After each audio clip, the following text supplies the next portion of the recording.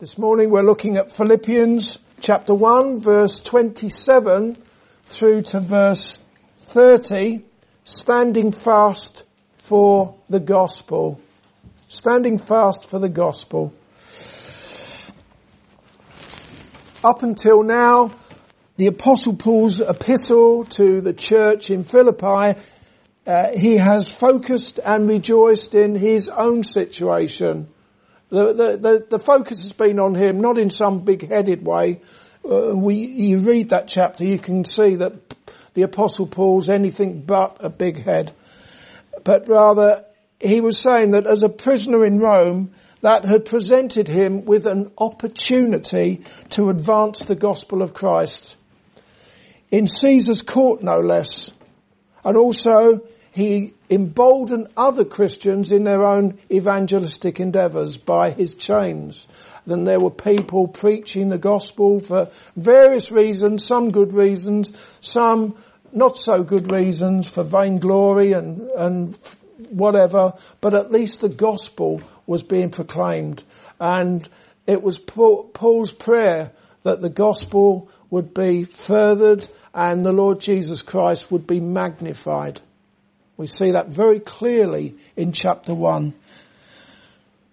From now on, the focus will be upon the recipients of this letter, the Philippians, to whom Paul said in verse 27, "Only let your conversation be as it becometh the gospel of Christ, that whether I come and see you or else be absent," in other words, it makes no difference whether Paul is with them or not, "I may hear of your affairs, that ye stand fast in one spirit, with one mind, striving together for the faith of the gospel."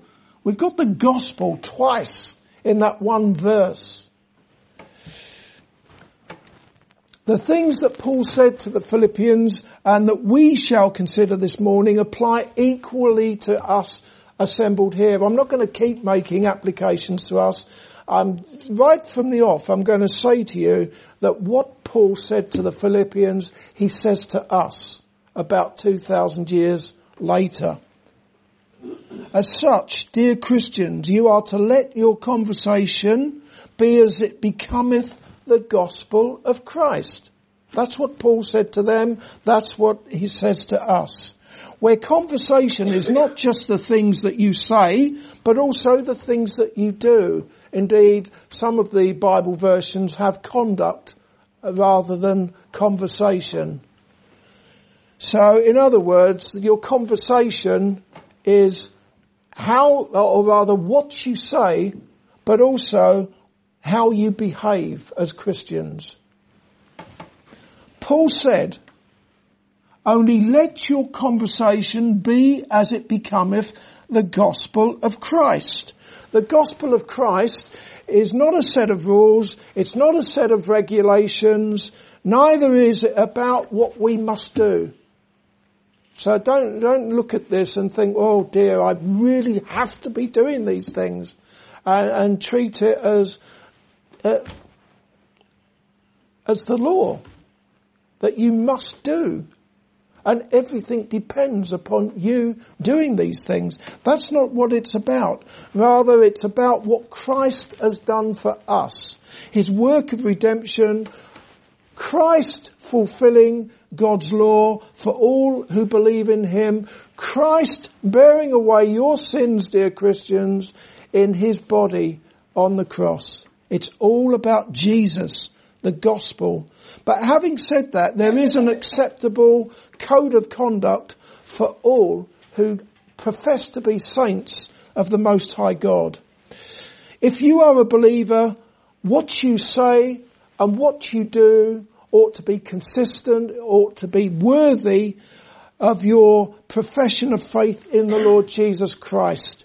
As a Christian, you are saved by the grace of God through faith in the Lord Jesus Christ, and your faith ought to be seen in your conduct, and it ought to be heard in what you say. You falsely profess the name of Christ Jesus if you do not live out the implications of the gospel.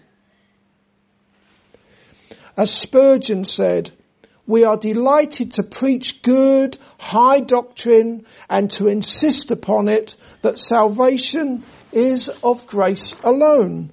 But we are equally delighted to preach good, high practice and to insist upon it that a grace which does not make a man better than his neighbours is a grace which will never take him to heaven, nor render him acceptable before God. After all, when you think about it, you profess faith in the Lord Jesus Christ, then you are saying that you are a born-again Christian, or you are a new creature in Christ, a new creation in Christ. That's what you are, dear Christian. Old things have passed away. Behold, all things are become new. I needn't go beyond that, really. If old things have passed away, all things have become new. Your conduct, what you say, what you do, ought to be worthy of the gospel of Christ. And I will go further and I will say that as the indwelling Holy Spirit works in you to will and to do of God's good pleasure, there ought to be audible and visible differences between you and your unregenerate neighbour. There really ought to be differences. For one thing, with your thoughts upon your Saviour, the Lord Jesus Christ, not all the time, but much of the time, your conversation will inevitably be about Jesus. It makes sense, doesn't it? We talk about the things or the people that we love and that we think about. You think about Jesus, you talk about Jesus. Your Heavenly Father listens into those conversations when you, dear Christian, are talking about Jesus, talking one to another about the Lord Jesus Christ. Your Heavenly Father, He hears and He hearkens to those conversations.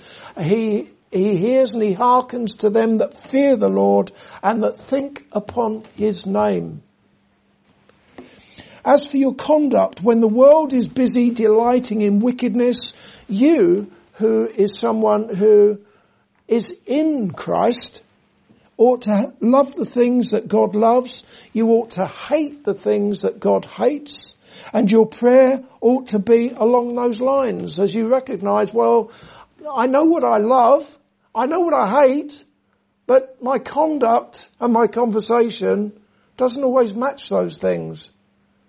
And it's quite frustrating, isn't it? So what do? You pray. You pray about it. You pray that God would deliver you from the evil and that you would have a closer walk with Jesus. You pray that God would make you more like the Lord Jesus Christ.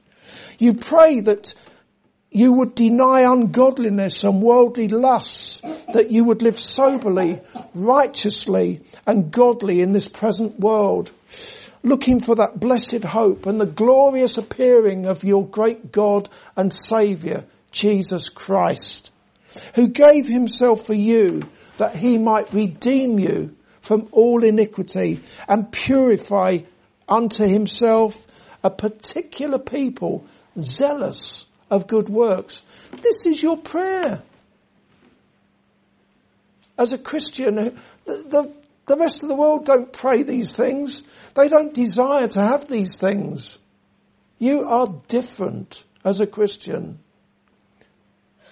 This world is not your home. If you have managed to process all or at least some of what I've been saying so far about your conversation and your conduct and indeed your prayers, reflecting your profession of faith, then you may also appreciate that you ought to stand out like a sore thumb. Stand out like a sore thumb for all the right reasons as someone who is very, very different from the rest. Whilst others curse God as they raise their fists towards heaven, you bless the Lord, your God and Heavenly Father, for forgiving you all your iniquities, for healing all your diseases, for redeeming your life from destruction, and for surrounding you with loving kindness and tender mercies. I'm quoting Psalm 103 yet again. Lovely psalm. Read it, Christian. Feast upon it. Feast upon what the Lord has done for you. As a Christian, you have the light of the gospel, and you are the light of the world. You are not to hide that light under a bushel, but rather you are to let your light so shine before men that they may see your good works and glorify your Father who is in heaven. A light shining bright for Jesus in this dark world of sin. That's you. Looking at verse 27 again. Only let your conversation be as it becometh the gospel of Christ, that whether I come and see you or else be absent, I may hear of your affairs, that ye stand fast in one spirit, with one mind, striving together for the faith of the gospel. In chapter 1, Paul had already talked about fellowship in the gospel, defense and confirmation of the gospel, the furtherance of the gospel. At the beginning of verse 27, he talked about having conversation or conduct that is worthy of the gospel. And now in the second part of verse 27, he talks about striving together for the faith of the gospel. Striving together for the faith of the gospel. Whether Paul was with the saints at Philippi or not, as I've already said, it didn't really make any difference. The conduct of all of them was nevertheless to be worthy of the gospel, to the end that all of them would strive together as one for the faith of the gospel. As such, the same theme as last week continues in today's sermon. And that is about the church magnifying the Lord Jesus Christ. Striving together to magnify Jesus. That can only happen when there is unity, especially when you consider that the church is what? It's one body with Jesus as the head. The church is a vine, the true vine, and the Lord Jesus Christ, He is the main stem, and He provides that constant flow of grace to the branches, to the Christians. And the church is one spiritual house, and every Christian is a living stone in that spiritual building. We are one in the Lord Jesus Christ. There ought to be that unity. I was thinking, I don't want to bring the affairs of the world into this, or politics or anything else, but we all know what's happened just recently. The United Kingdom is now out of the European Union. What lies ahead for the next year is a lot of haggling, a lot of arguing, deals to be made and struck and so on. But the flag was lowered. The UK is now out of the European Union. It's happened. But then one would have to wonder, will that be that unity in the United Kingdom? Because that really is needed now. People need to unite. Is that really going to happen? Well, we can wait and see. But whether or not there is unity in the United Kingdom, there really ought to be unity in the church for the sake of the gospel. Standing fast in one spirit and with one mind, striving together, happens when you serve one another in the love of the Lord Jesus Christ. We've already seen last week, Paul, he really showed what joy is, J-O-Y, Jesus first, and then others, and then last of all yourselves. That's a recipe for joy, and it is also a recipe for unity. Jesus first, others, and then last of all yourself. Standing fast in one spirit, with one mind, striving together for the faith of the gospel isn't simply about standing shoulder to shoulder with everyone who professes faith in the Lord Jesus Christ in this Christ-hating world. We need to be very careful, don't we? We need to be very, very discerning. Wouldn't it be lovely if everyone who professed faith in Jesus was united and for the furtherance of the gospel? But that's not how it is. You are not called to stand with Mormons who believe in salvation by works. As for Jesus, as for their Jesus, he and Satan are spirit brothers. This is what they teach, that Jesus and Satan are spirit brothers, and all of us were born as their siblings in heaven. It's really quite weird, to say the least, the stuff that they believe in. How can you strive with them for the gospel? Neither are you called to stand with the Jehovah's Witnesses, for whom Jesus is one and the same as the Archangel Michael. And then there is the Roman Catholic Church, which has a gospel that teaches the necessity of receiving a final purification in a place called purgatory, despite the clear teaching in the Bible that Jesus has purged our sins, all our sins, those who believe in him. Therefore, you need to be careful about whom you stand with. You need to be clear that the gospel you believe is a biblical gospel. There are other gospels. You look at Galatians chapter 1, the Apostle Paul invokes the curse of God upon those who preach another gospel. You are to defend the gospel against attack. As for what the faith of the gospel is that you are defending, it must surely include the Trinity of the Godhead.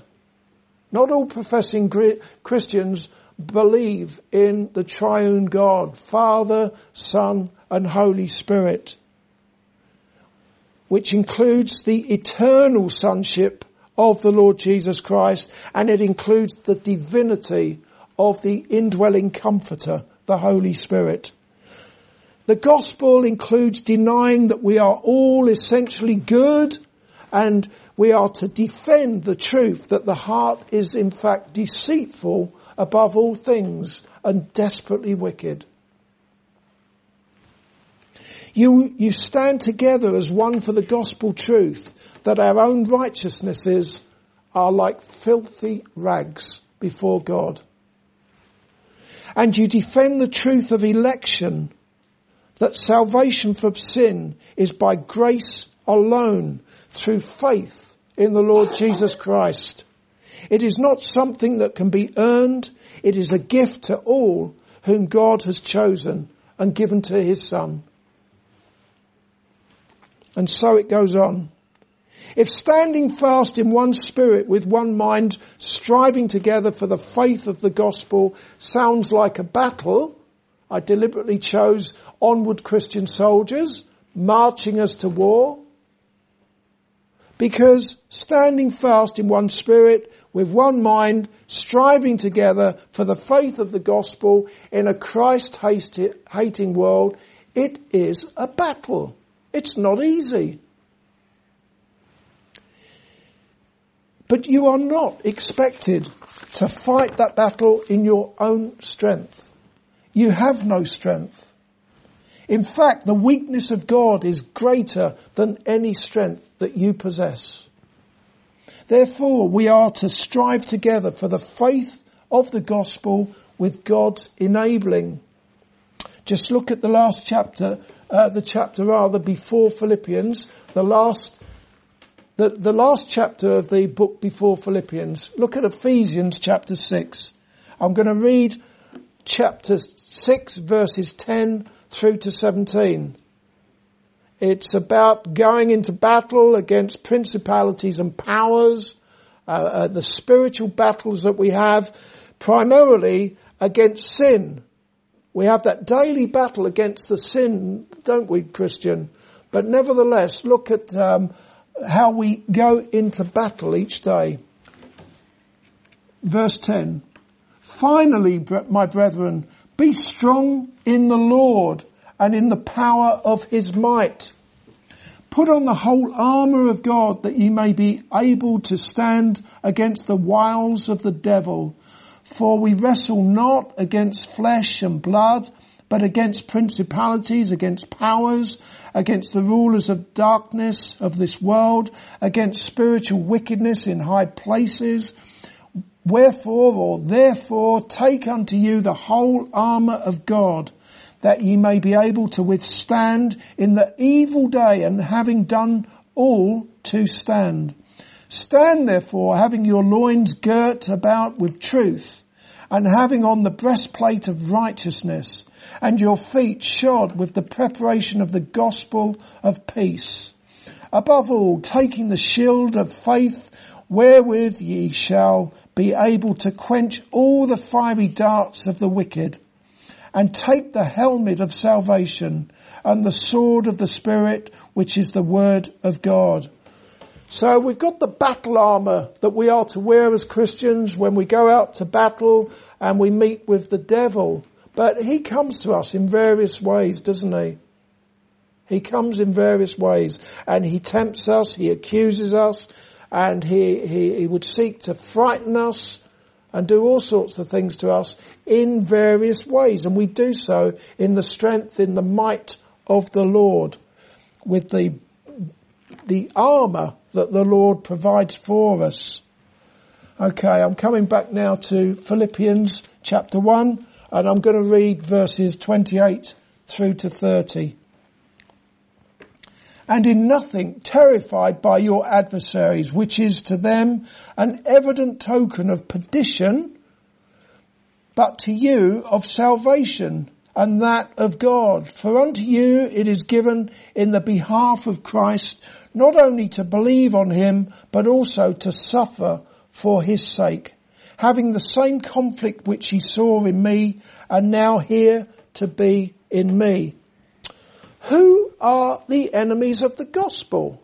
Well, we looked at one of them in that passage in Ephesians chapter 6. In verse 11 there, put on the whole armour of God, that ye may be able to stand against the wiles of the devil. The devil is the god of this world. And as a roaring lion, he walks about seeking whom he may devour. He doesn't go around looking for unregenerate people, people who have no interest in the gospel. Not at all. He walks around like a roaring lion, seeking Christians, or professing Christians to devour. But guess what? He is no match for the Lion of the tribe of Judah, the Lord Jesus Christ, who by his death on the cross and by his resurrection was victorious over sin, over Satan, and over death. So we step out each day in the strength of the Lion of the tribe of Judah, the Lord Jesus Christ, in his grace. Also, there are violent persecutors who will stop at nothing to silence the furtherance of the gospel truth and the defence of it, and the things that they do. They're doing the lusts of their father, the devil. Oh, the terrible persecution that we read of and hear of in this world. Persecution, even unto death. Wicked men doing the lusts of their father, the devil. And within the church, that's right, you heard me, there are many false teachers who persecute those who are trying to live in sincerity and truth, to follow the Lord Jesus Christ along the narrow way. You may well find them yourselves, hopefully not in this church, but they do abound. False teachers preaching a false gospel. You're standing fast. You're striving for the faith of the gospel. The persecution of you by the enemies of the gospel and their failure to intimidate you, their failure to make you scared, signify two things. When you get that persecution, you're not scared, you don't run away, you don't hide, you don't put your light under a bushel. What does it signify? First of all, that their hostility towards the gospel of Christ, rather than their obedience to that gospel, that's a sign that they are heading for perdition or everlasting destruction. Also, there's nothing quite like persecution and suffering for the sake of the gospel of Christ to serve as proof of your own salvation.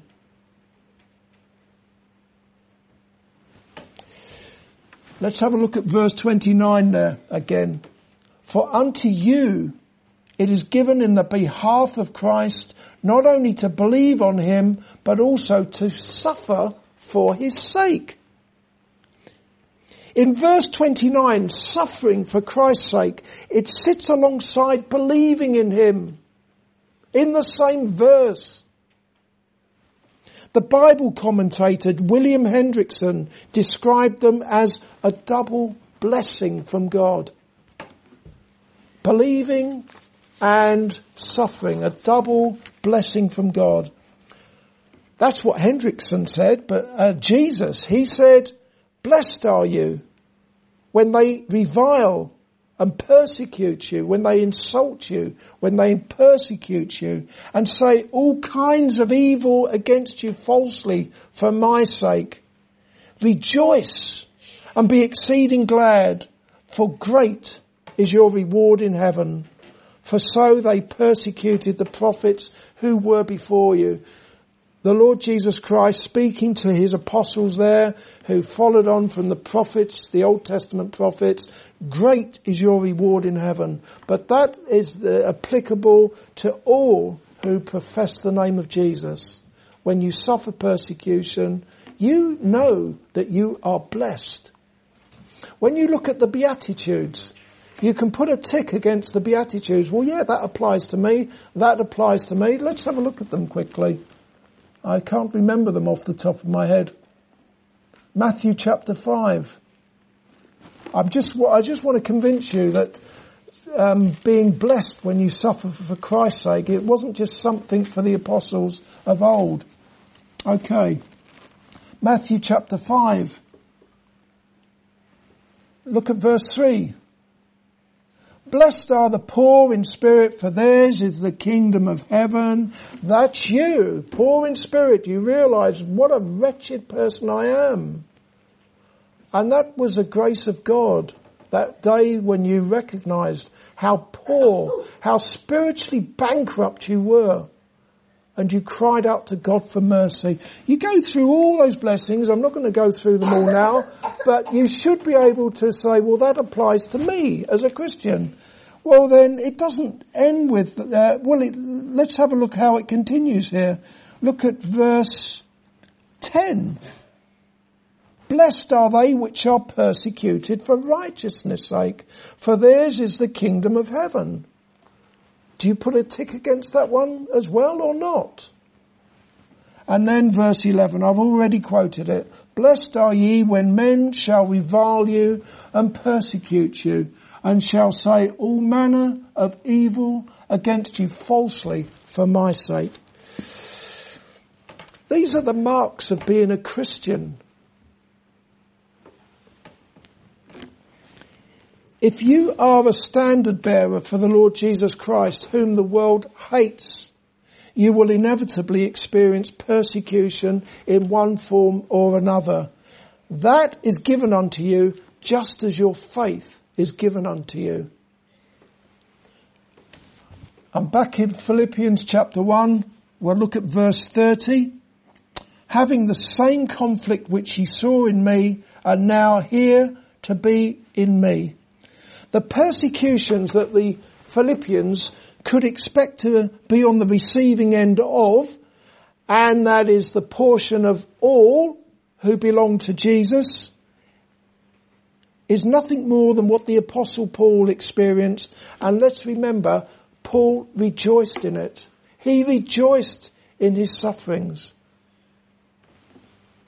Ultimately, God sends persecution even unto death to his redeemed, and he does so for various reasons. Why does God send us persecutions? Why are we to rejoice in when we're persecuted? It seems like a strange thing, really, doesn't it? Rejoicing when you're persecuted.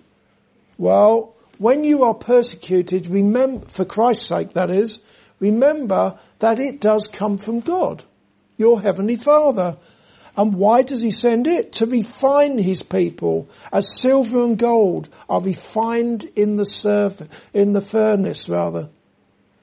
God is refining you,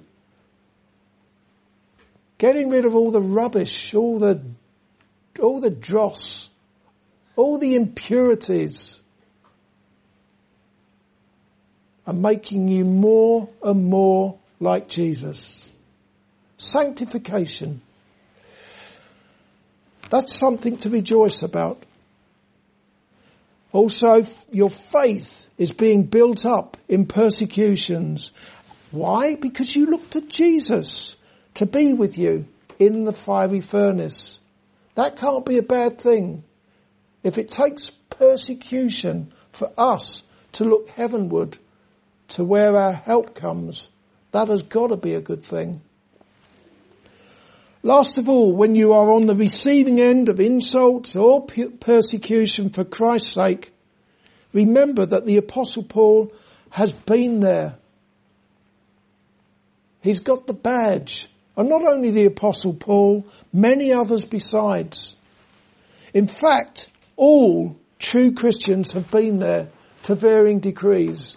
Not some, but all Christians to varying degrees have experienced persecution. And God has graciously ordained that suffering for the good of his children and, most of all, for his glory. But most of all, for you this is, rejoice as you recognise that you are partaking in the suffering of your Saviour, the Lord Jesus Christ. Who knew a thing or two about suffering, didn't he? Jesus.